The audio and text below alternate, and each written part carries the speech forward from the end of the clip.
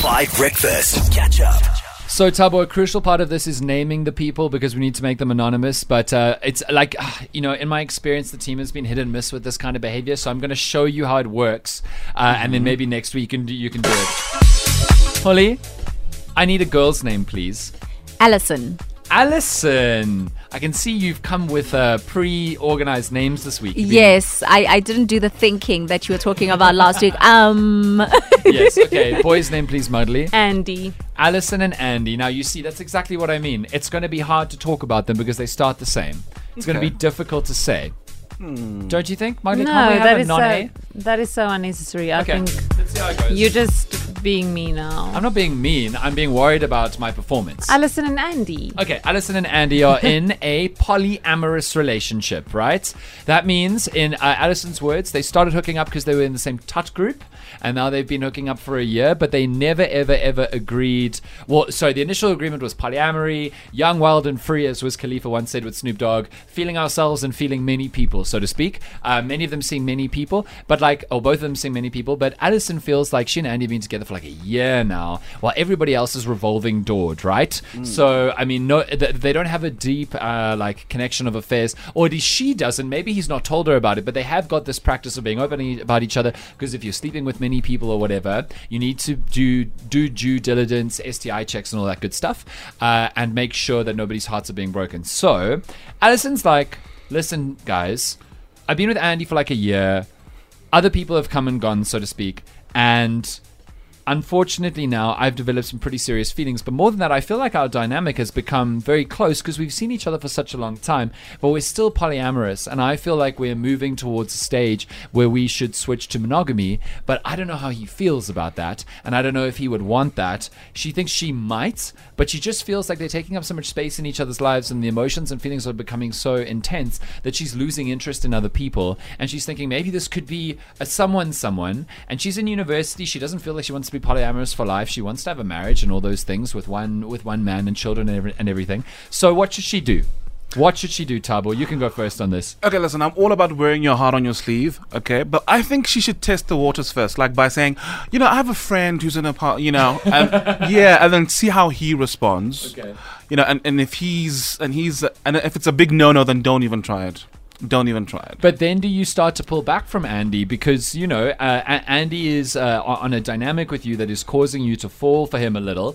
And if it's not going to a healthy place, I think Alison might also be a little bit scared of the alternate answer, Yeah. I think, I definitely think it's not the end of the world, man. I think on to the next one. I'm sure you'll find somebody else. Okay. Yeah, but I think test it that way first. Otherwise, you're going to be really embarrassed. But she's been polyamorizing with so many people, and Andy's the only one who's stuck.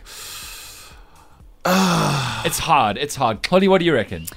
This is a perfect example of someone catching feelings when they shouldn't, in the wrong instance. So I'm Alison very is much listening. Yes, Alison. I'm very much against people who go into some sort of relationship with pre-arranged agreements, and then in the relationship want to change the terms and conditions of that relationship. Okay. So if we have initially agreed that this is what we are both going to do, that should be the terms and conditions that we apply for the life of that relationship. It's going to be so unfair now for Andy to be in a situation where he now needs to think of monogamy, because this is something that he's never thought of. He's always enjoyed this lifestyle of having different sexual partners, and now Alison is trying to steer him into another direction. So she literally has caught feelings. It's like what happens when people do the friends with benefits situation. Yes. Now you don't want to be friends with benefits. You want something that's more serious, but that is not what we agreed on when we undertook this journey. So Alison, stick to it. If you do want to explore monogamy, find someone else that isn't Andy, that isn't into monogamy or polyamory or whatever. So just don't catch feelings with this wrong person. I understand you framing as a relationship as a contract, like a business transaction, but the pre-agreed terms need to be sensitive to change if you perform above and beyond your role, right? There needs to be contract renewal every year based on the current performance, the satisfaction, and the expectations. And if if, to be honest, if we're speaking about this like a job, Alison and Andy are now working way beyond the initial job specs. And there needs to be a meaningful contractual negotiation update about whether or not they're still a good fit or whether Alison should go to a new company. But Dan, that's you coming to 5FM saying, I am going to be the best radio host. And then management decides, actually, we are going to now slot you in as a technical producer. That's not what you signed up for. You wanted to speak to the nation. You wanted to have this national dialogue. And now all of a sudden, they're changing the job description. That is not what you want. But Alison has said the job description's already changed because they're starting to develop, the above the casual. They're not freelancing anymore. Like, they're doing freelance on the side, but they've got an established, I don't know, I could be wrong about this. No, I agree with you, Dan. It seems like there's a lot of overtime. a lot of overtime happening. Exactly. And you need to be paid for overtime. Exactly.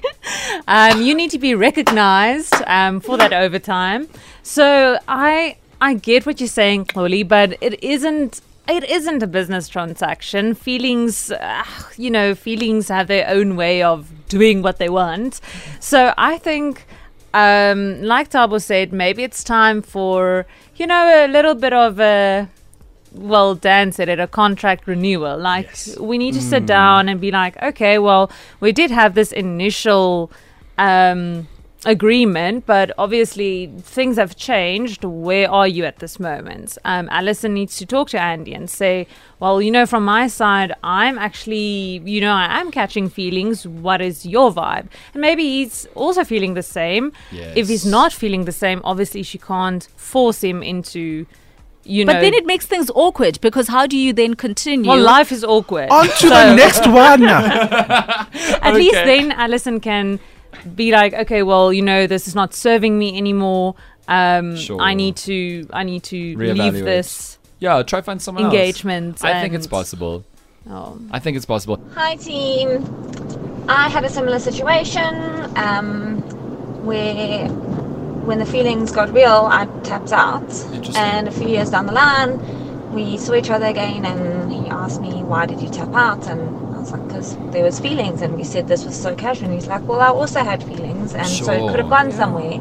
So I think that Alison should be honest, and if she's having feelings, she needs to express them, because either she needs to stop now while she can still save herself, or it could become something really special. Yeah, that's true.